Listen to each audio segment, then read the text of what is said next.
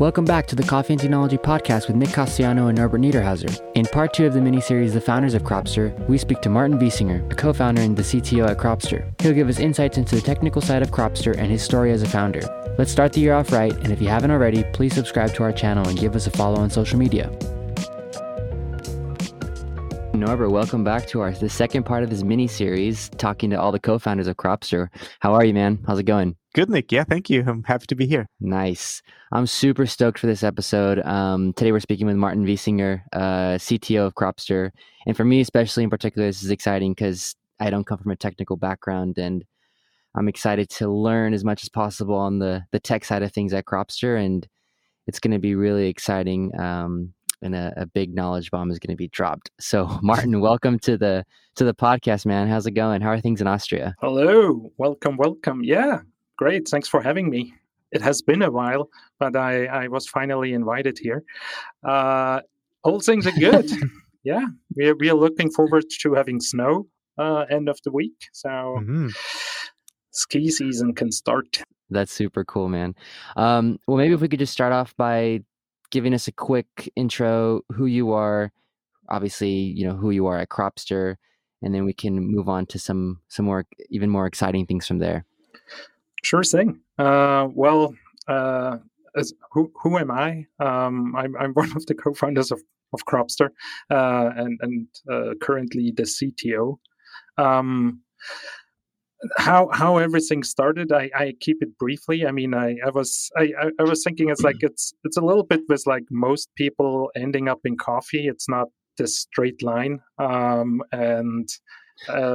So I studied computer science at the same university as actually Norbert did, without knowing Norbert back then.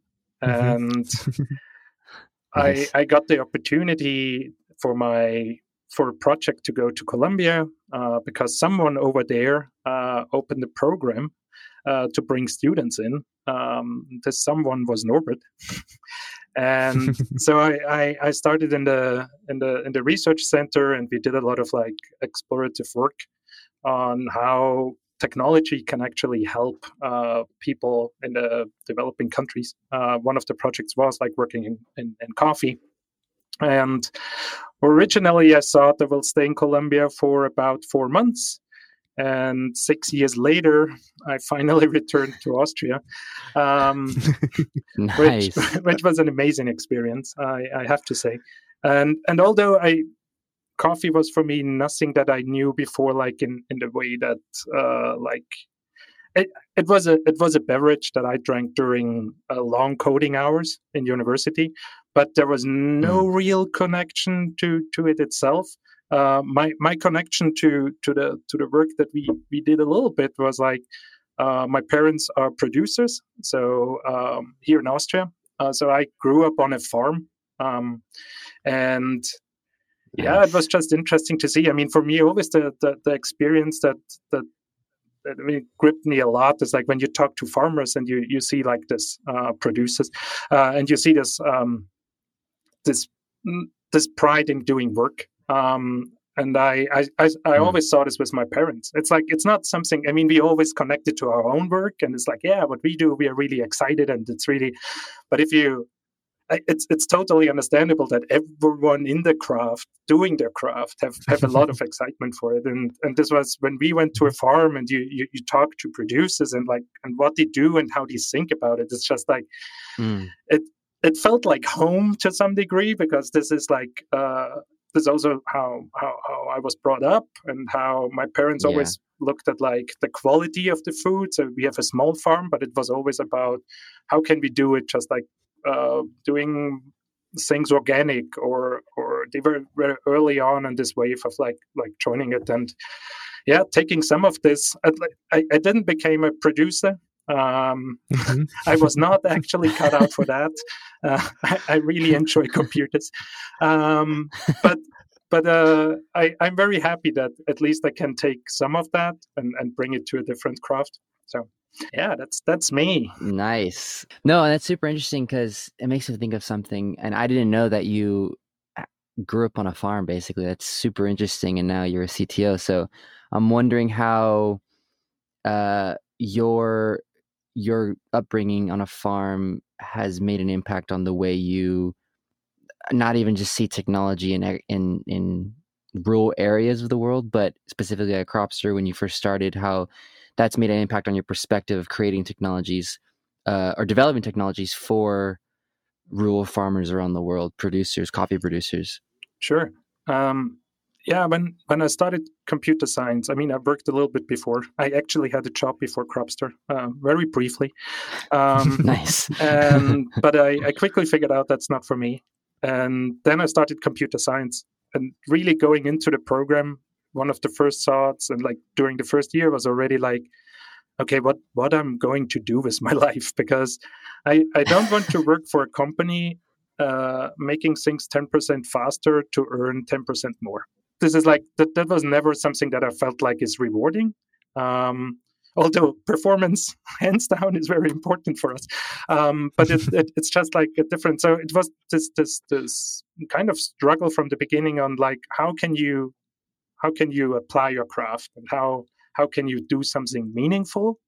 And yeah, I mean, gladly, coffee came into my world, and seeing like how can you apply, and then starting to think how you can apply what you have learned to a different field, but like how can you make it accessible to people? How can you do something abstract, like for what it is as a work, and how can you make it something concrete in this scenarios, and how can you make it accessible to people that generally are not really into technology? I mean, I can see this even with my parents. I mean, it's like, besides being like from a different generation, but on a farm level, I mean, Austrian farm level is a little bit different, but it's still not US level. So it's everything is relatively small, and all the big technology jumps are made for huge farms. And a lot of the small things, and how can you even apply technology in a small scale, doesn't even yet exist that much. So that is always like this interesting of how can you take this, how can you bring something to small scale farmers and still make it viable, right? It's not like you can make a super expensive system, but if at the end no one has access to it, you actually missing the point. Mm-hmm. So I think it shaped a little bit this approach of like how can you bring it to smaller, different set of people, more people. Yeah, no, that's super interesting. I would have never thought of also separating technology, like and making it accessible on a large scale and a small scale. So it's a really interesting point you bring up. Kind of bring it back to the origins of Cropster. From my understanding, at the time Cropster was started, either the iPhone had not come out yet, or it maybe just had come out. Can you tell us a little bit about like, you know, how it was then developing a technology around the pre or start of the iPhone era versus now when everybody has iPhones? Yeah, the iPhone came out exactly as we started, and I remember it because we did already some work on it, but also living in Colombia at that time, it was not. I couldn't fully grasp what the shift is, because it was a device and it was a nice looking device, but we started Cropster.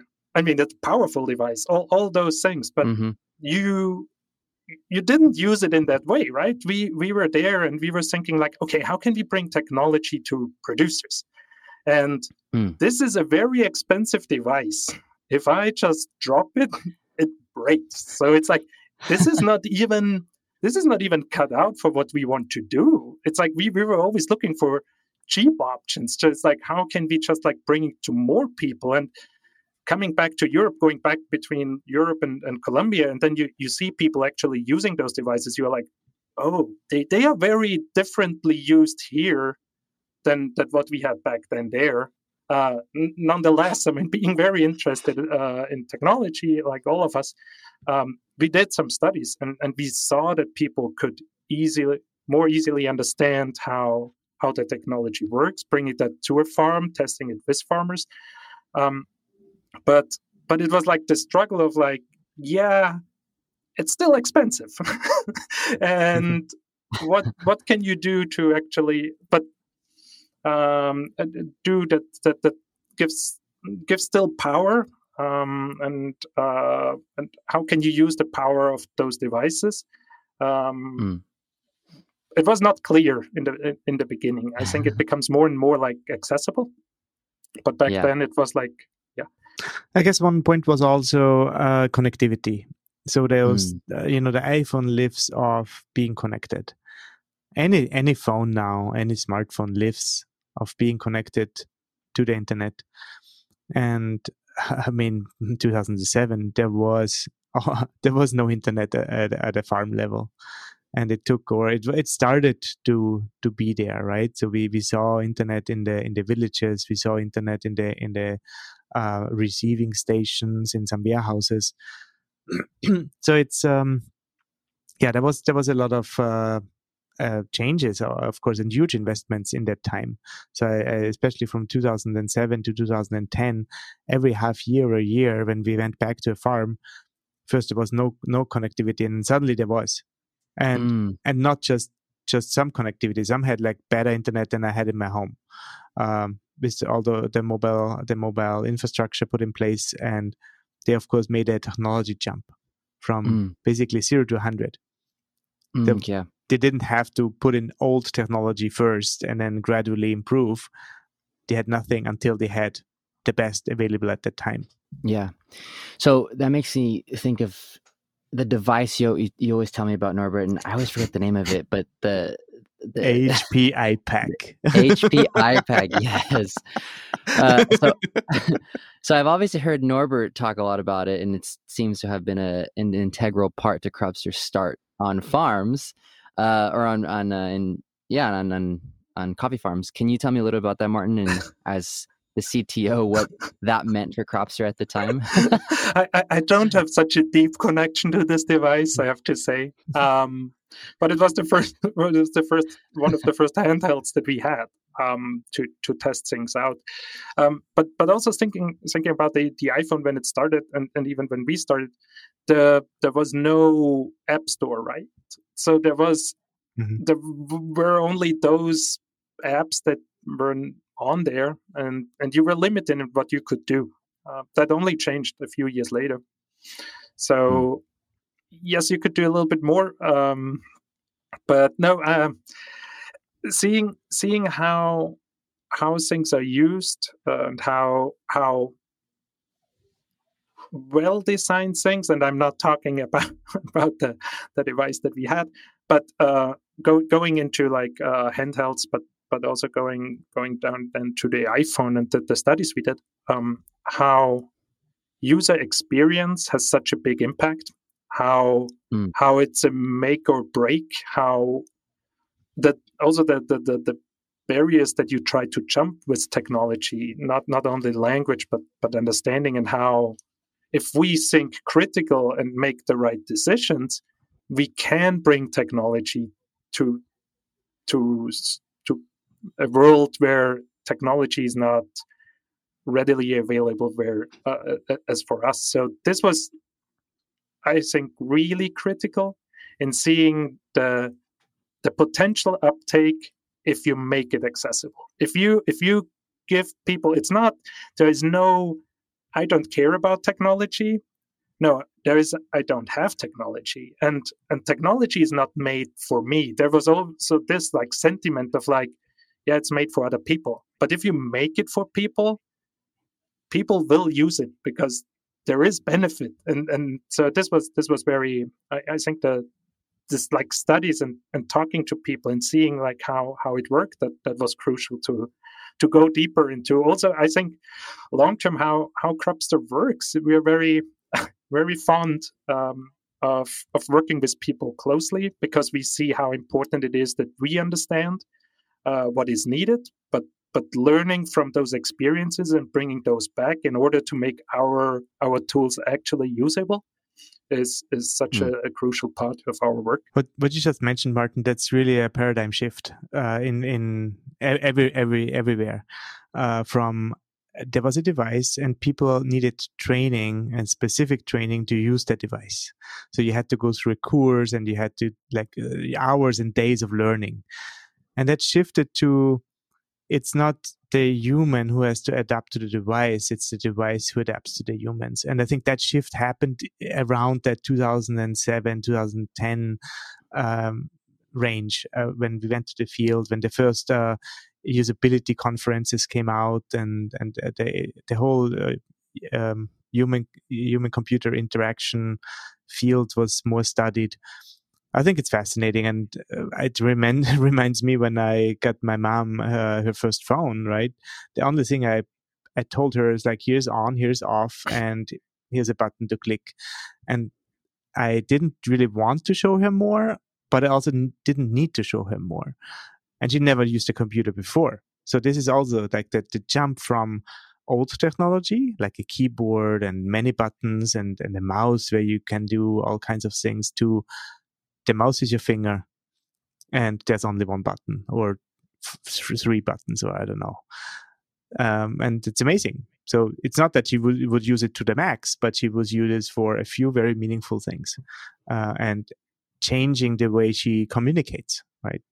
Away from phone or asking someone for assistance to send an email, to herself being able to send a direct message via a chat program. No, yeah, that's super interesting. So before we get into like the more tech stuff, like, you know, what it means to be a CTO and some of the Cropster technologies, I have one more thing that's kind of I'm curious about. And these days, like a lot of companies, a lot of tech companies especially, go for the SA software as a service model, and meaning behind that and whatnot. But from my understanding at the time, Cropster went immediately for that. You know, so I guess, was that at the time a visionary route, or was that kind of like a not that common to do? And either whether it was or wasn't, why did you decide to immediately go for that model? Great question. It's funny if you look at the long-term development of software. So we actually started out 1960 with like mainframes, these big servers where everyone was actually working on a device, shared the same device because resources were very expensive. And only after we got personal computers and people starting to actually install software on their own device, then it was away from like this central computing device.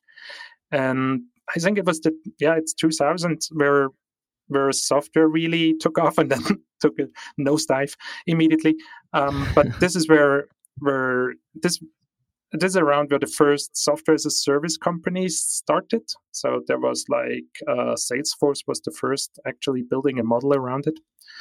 But it was not that common.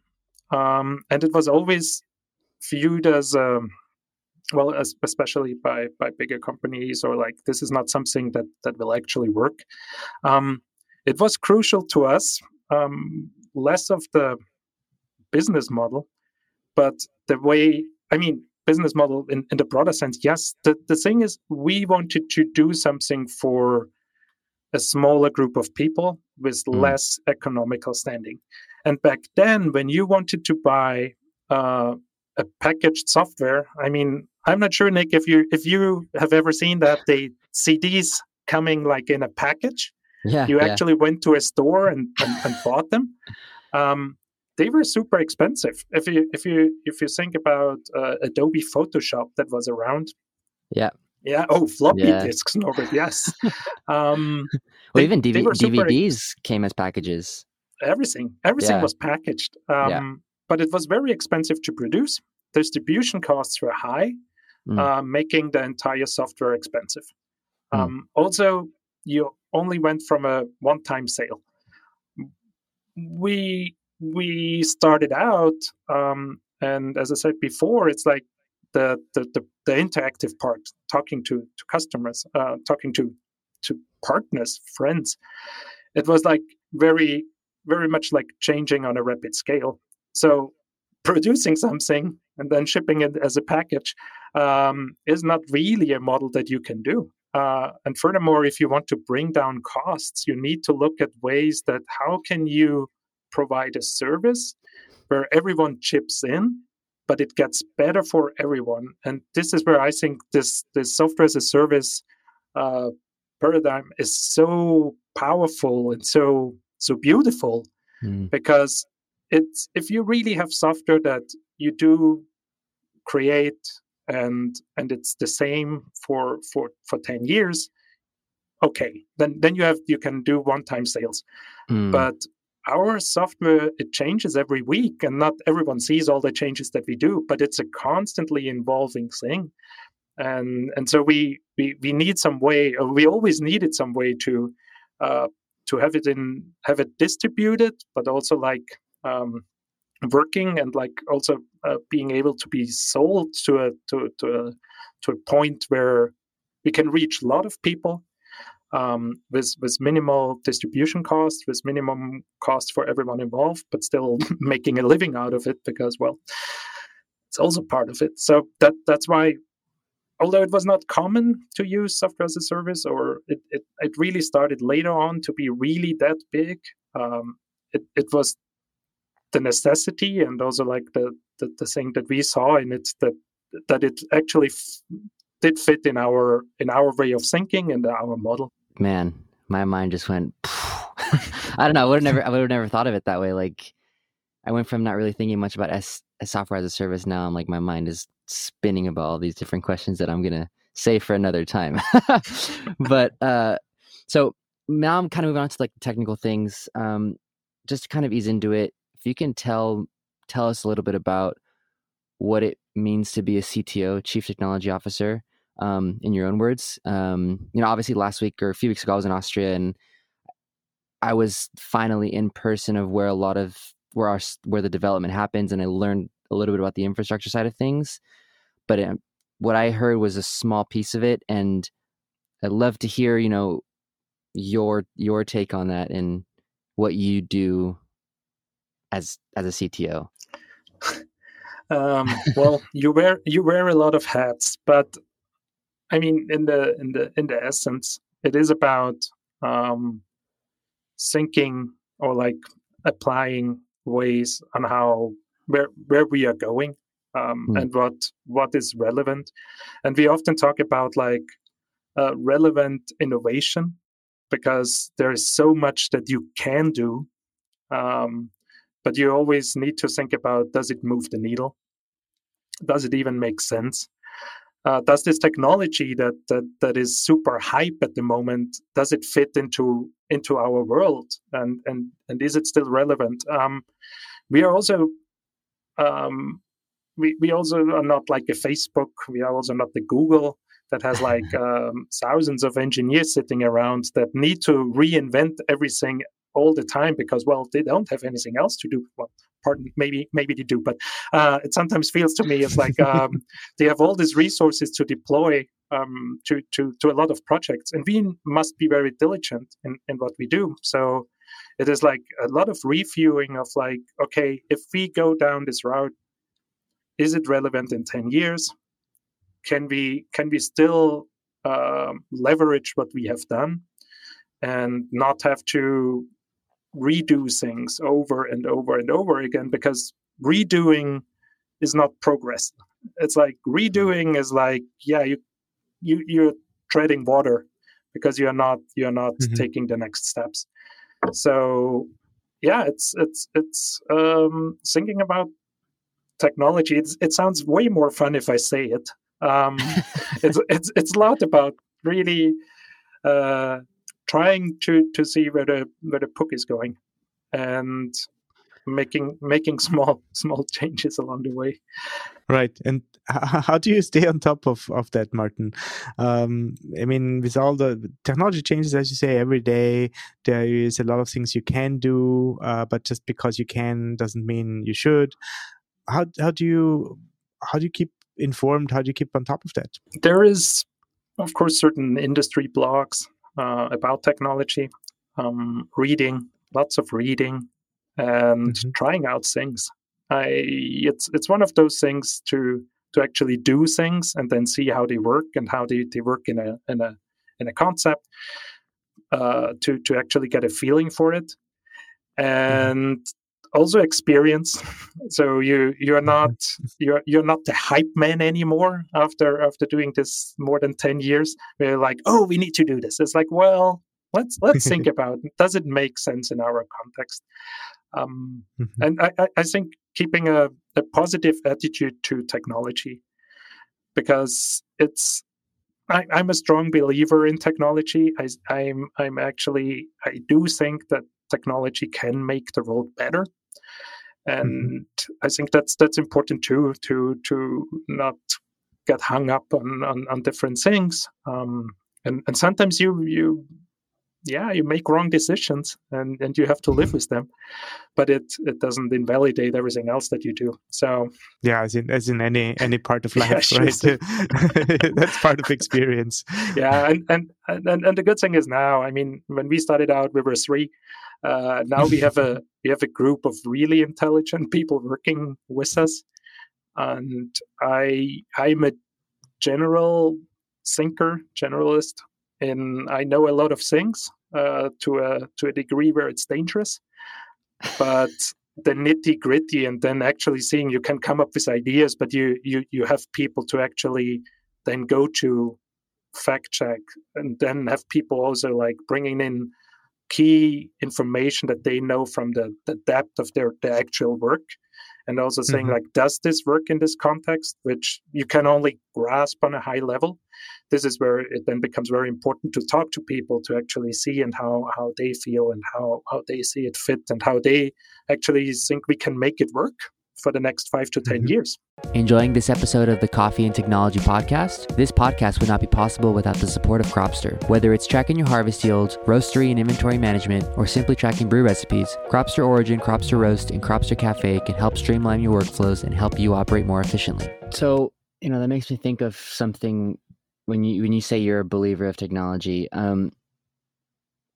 So there's a lot of also a lot of people that are skeptical of technology for their own reasons and whatnot. And Norbert and I have talked about this in the past, but as a CTO on an ethical side, are there certain limitations that you and your team need to have in place, or to make technology remain human? Obviously, with some of the bigger technology companies, there's a lot of those kinds of ethical questions that are posed and issues that come out, and I'm wondering what your take on that is, and how do you keep those limitations in place from in maintaining a technology as humanly accessible as possible? Yeah, one point to that. I mean, this is also core to what we do, and we should always be reminded about is the data that gets into our system is not our data. We are not the Facebook. We are not like, yeah, give us our data and we now run off with it and sell it to someone else. This is not what we do. We want to make the information that you give to us useful to you, but we are not selling it. We are not trying to make a quick buck on other people's lives. And this is very, very central. And yeah, it's trying to really connect with people, and also seeing where we are. But yes, trying to stay human is a good way to frame it, because I can see that technology can be isolating. It can be like really like something that's not for me part. But we know that we can take this away, that we can explain things, that we can make it useful. I guess that's the core to it, right? To keep the eye on the price. What are we trying to do here? We're not developed a software company for the sake of technology. We are there to serve a purpose. And that's why it's important to have a clear value statement, to review that, to look at how are we serving best and whom are we serving. And as long as we keep that very clear, I think the rest follows. So it's not only about the technology, and not only there's always the temptation of power, right? It's always there. If you sit in the middle and there's like certain things you potentially could do, but that would only be self-serving, and that's only a very short-sighted thing. And I think that's also the part why Cropster is already almost 15 years old, because people trust us with their data and trust us, our service, because we deal with it in the right way. And one other example is when the GDPR, the data protection, the European data protection law was signed in 2 years ago. That project was was immediately taken up by management, not just by like, oh, marketing, you take care that our website looks okay. It's like, no, that's not it. So management took care of it, and then Martin actually, and maybe you want to talk about that, or maybe you don't want to talk about it. But it's a big thing. Yeah. This is not a simple thing. So we really had to do trainings. We had to think about the data again, how to protect it, and how to make it useful and sustainable for everybody. Yeah. And and working in technology, you kind of always wear your tinfoil hat. And I'm also pro GDPR person. So personally, I do believe that there must be restrictions in place that what we can do. So I'm wholeheartedly. Is it a lot of work and some of them very bureaucratic and really where you think like, how should any small company do this? But as an idea, as what it that we have to have boundaries and if the companies cannot do it on their own, sometimes you have to superimpose them. But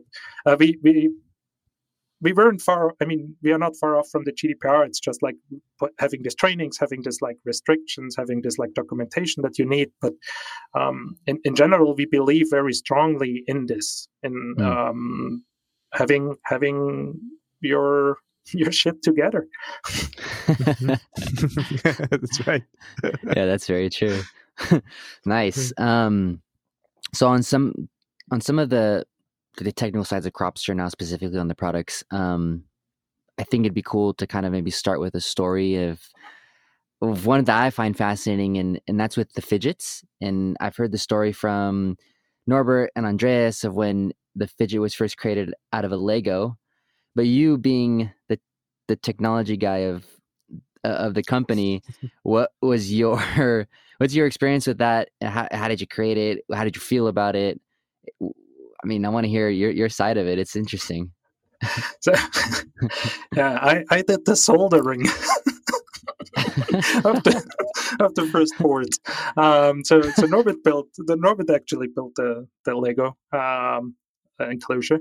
I soldered stuff on it, but yeah, the progress was also, I mean, from the software perspective, very interesting, and as also a good example of how it changed and how we were able to just like progress and not just say like, well, that's it, you have to deal with it, but handing it out to people, getting the feedback, saying what works, what doesn't, building a structure around it, but also trying out bold things and things that no one else has done before, to actually say like, well, to a certain degree, we very much believe in that, but we still need also all the feedback coming back and saying like, yeah, well, the idea is great, but you should adapt this and this things. And this was over the years, seeing how it changed at its core. It's very much the same. It's as hard as it is to say sometimes. It's like the core principles that it uses, it is now way more flexible. It's way more advanced, and it pulls in more things. But the original idea of it has never changed. And I actually, the entire software has never been rewritten. It had always only be extended, and that is after 15 years in software. It's an impressive feat. So, but yeah, it was a great experience. Yeah, and it didn't end yet. There's more to come. Right. I mean, when you look at it, right, we started first with the hardware problem. How can we get data from a roasting machine into the computer? And once we figured that out, then it started like, how can we make that data more accessible, more meaningful? And that's what I think the wildest ride was. And I'm very happy that the base concepts stayed in place. So that's a very good sign of, if you really think about it, the problem and what is the heart of the problem, and when you tackle that, then you can really build on it. And it's like, I always compare software to building a house, right? So if you build it on a right place, it will not sink, it will not get damaged, it will withstand the earthquakes and so on. So you have to find the right site, and you have to find the right building, the right materials for what you're trying to do. Then your house can stay for a very long time and be very useful for many, many generations, even if, usage changes a little bit. And yeah, Martin. Yeah, no, I just want to add on to something what you said, which I find, I mean, we started out with the hardware problem, but also the thing of like collecting information, collecting data, basically collecting data. And I think that's such an important step from, we can collect so much data about everything in our world, and nowadays with IoT it becomes even more and broader. But you're collecting data is just the first and very basic step. This is like you have achieved, well, you now have technology that you can collect it, but it's to the end user, it's of no use yet. So now you need to take this and take a critical look at it and say like, okay, what can we make out of it? And this is where we're actually in the roasting intelligence, and then saying like, okay, bean curve. So it's like you have a temperature changes over time, and then it's like, okay, and now you have like, what can you do? What else can you do with this information? What are people doing in their head with what they see on their roaster at this point of time? It's like, how do they project forward? What else needs to go on, and how can you use what you have and think about this terms of what like a human does, and how can you help with it? Because it's not about replacing. It's never about replacing something, but there is like a very much that you have to do while you run a roastery, and you have several other things to do. But now you should calculate in your head forward, have like, where will my roast curve be like in 5, 10, 15 seconds from now? And computers are really great in that. They are really bad in some other things, but doing computation is like, that's the core of every computer. And how can you leverage in what a computer is good for, and fuse it with that what the human does, and build like something around it. And yeah, this has always been so. It's like going back to say like, the basics are in place. The basics are in place is like, we collect data from a drum, but we have done so much more with the basics now that we have learned and also got the feedback on like, okay, we have solved question A, now we have B, C, and D. And now we can turn to those with a collection of information or data that we already have, and use it and put it to use. And also now that people are like further in like their understanding of like what's going on, they can ask new questions. So it's like, our job is to provide answers to questions that we create on the other end with like solutions that we produce. So it's this cycle of like going forward and doing more. About that doing more, Martin, want to talk a little bit about what started with the roasting intelligence and reading data from the roasting machine has evolved into more.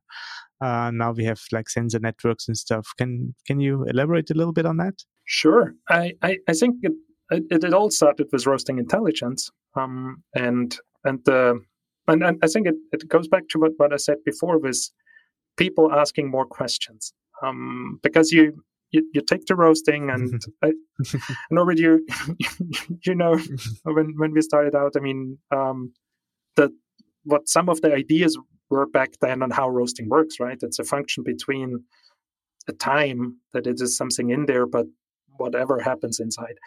Now we have way more information of what's happening inside.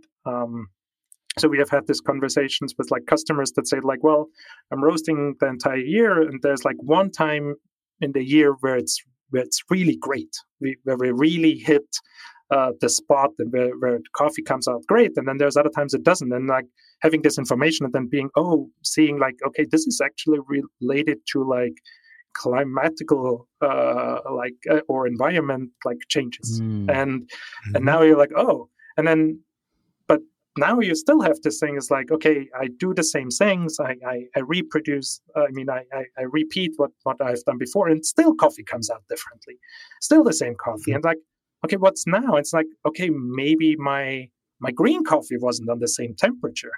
So it's like, okay, how do I store my green coffee? It's like, okay, then you go to the storing facility, look at this, and it's like, okay, you have like a storing facility.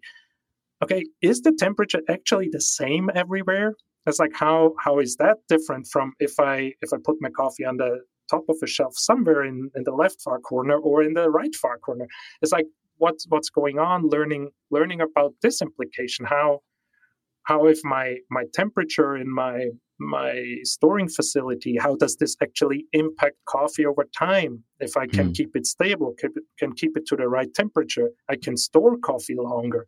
And this all comes out because you now solved one issue, which is like, you now understand how one process impacts your quality, but now you find new variables that actually impact your coffee further, and we have not gone to the farm level, right? I mean, it's like if you even talk about soil and you talk climate, but this is how the progression happens. It's like it's going back and looking at one part, solving one part, adding additional the possibility of having more questions, and trying to then find solutions that will then allow us to answer those questions again.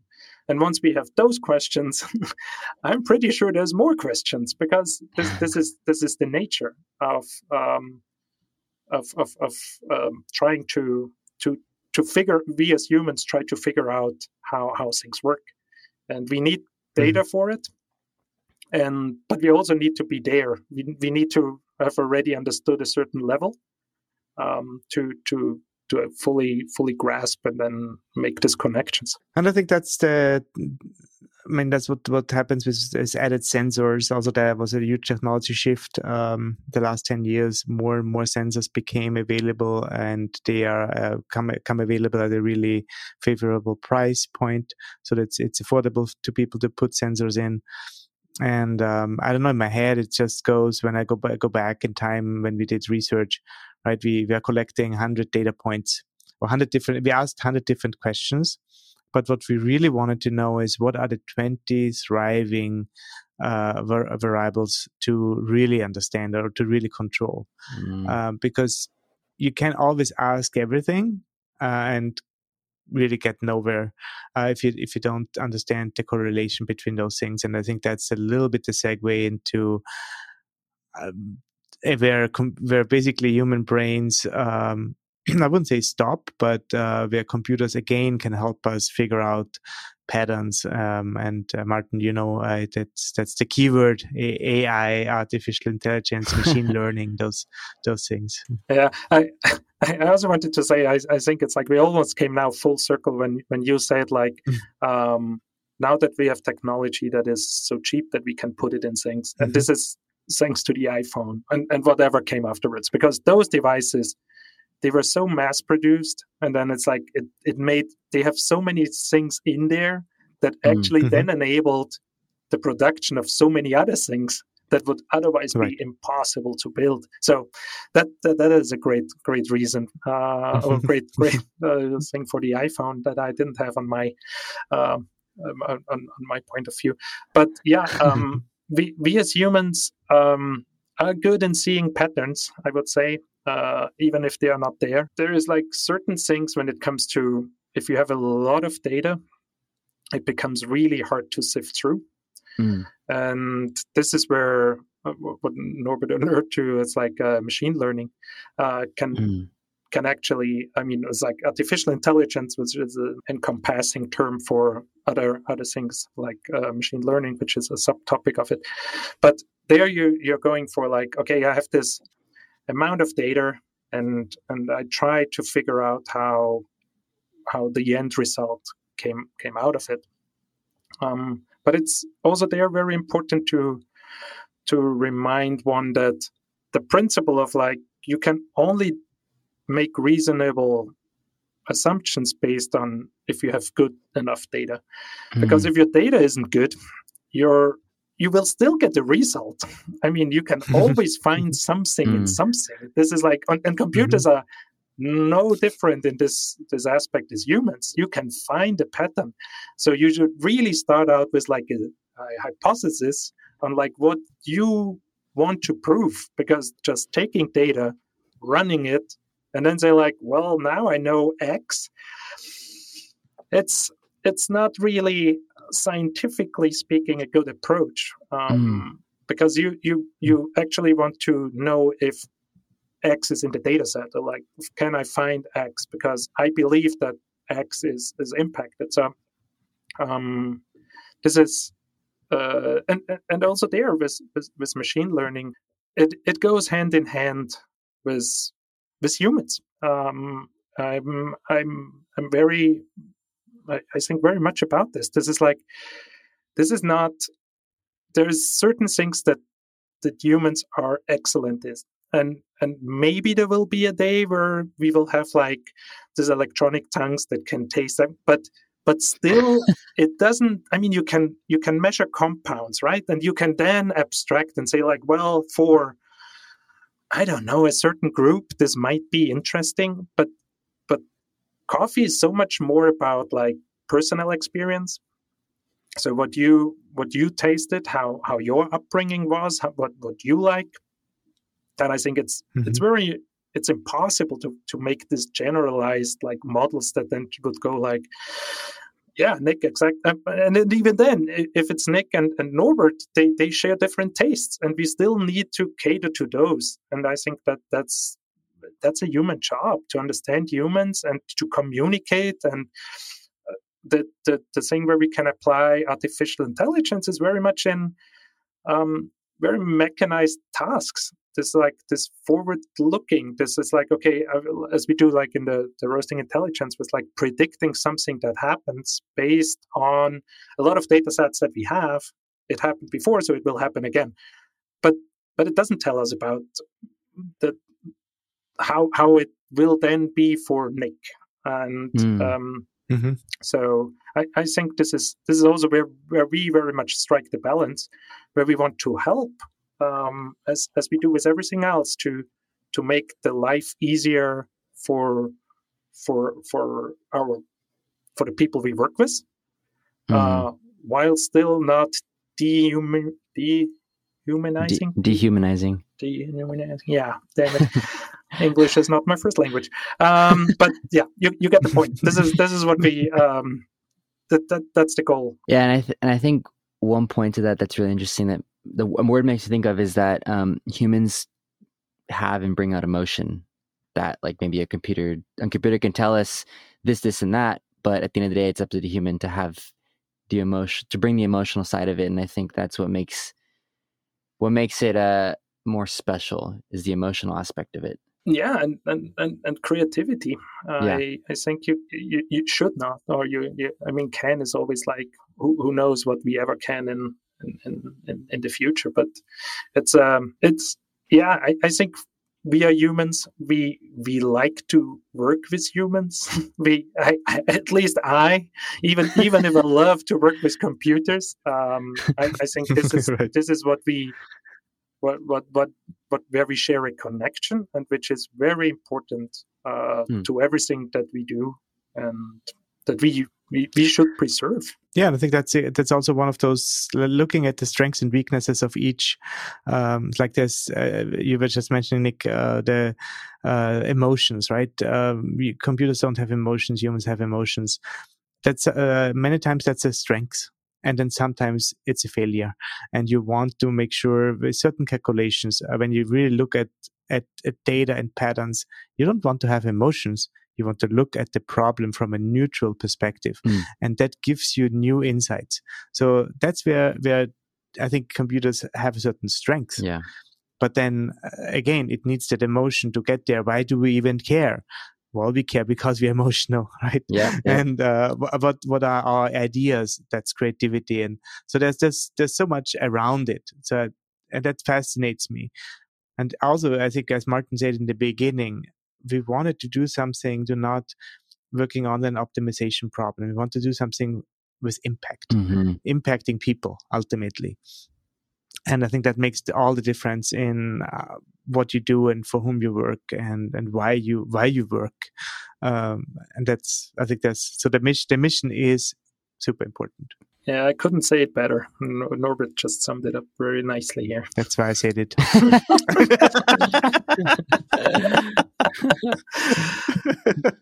Nice. No, that was amazing, Martin. Thank you for sharing your knowledge and thoughts, and for Norbert for chiming in as well.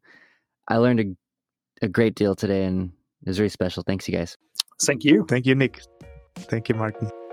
We hope you enjoyed this episode of the Coffee and Technology Podcast. To learn more about Cropster, subscribe to this podcast and be sure to follow us on social media. And for more educational content, be sure to visit cropster.com/learn.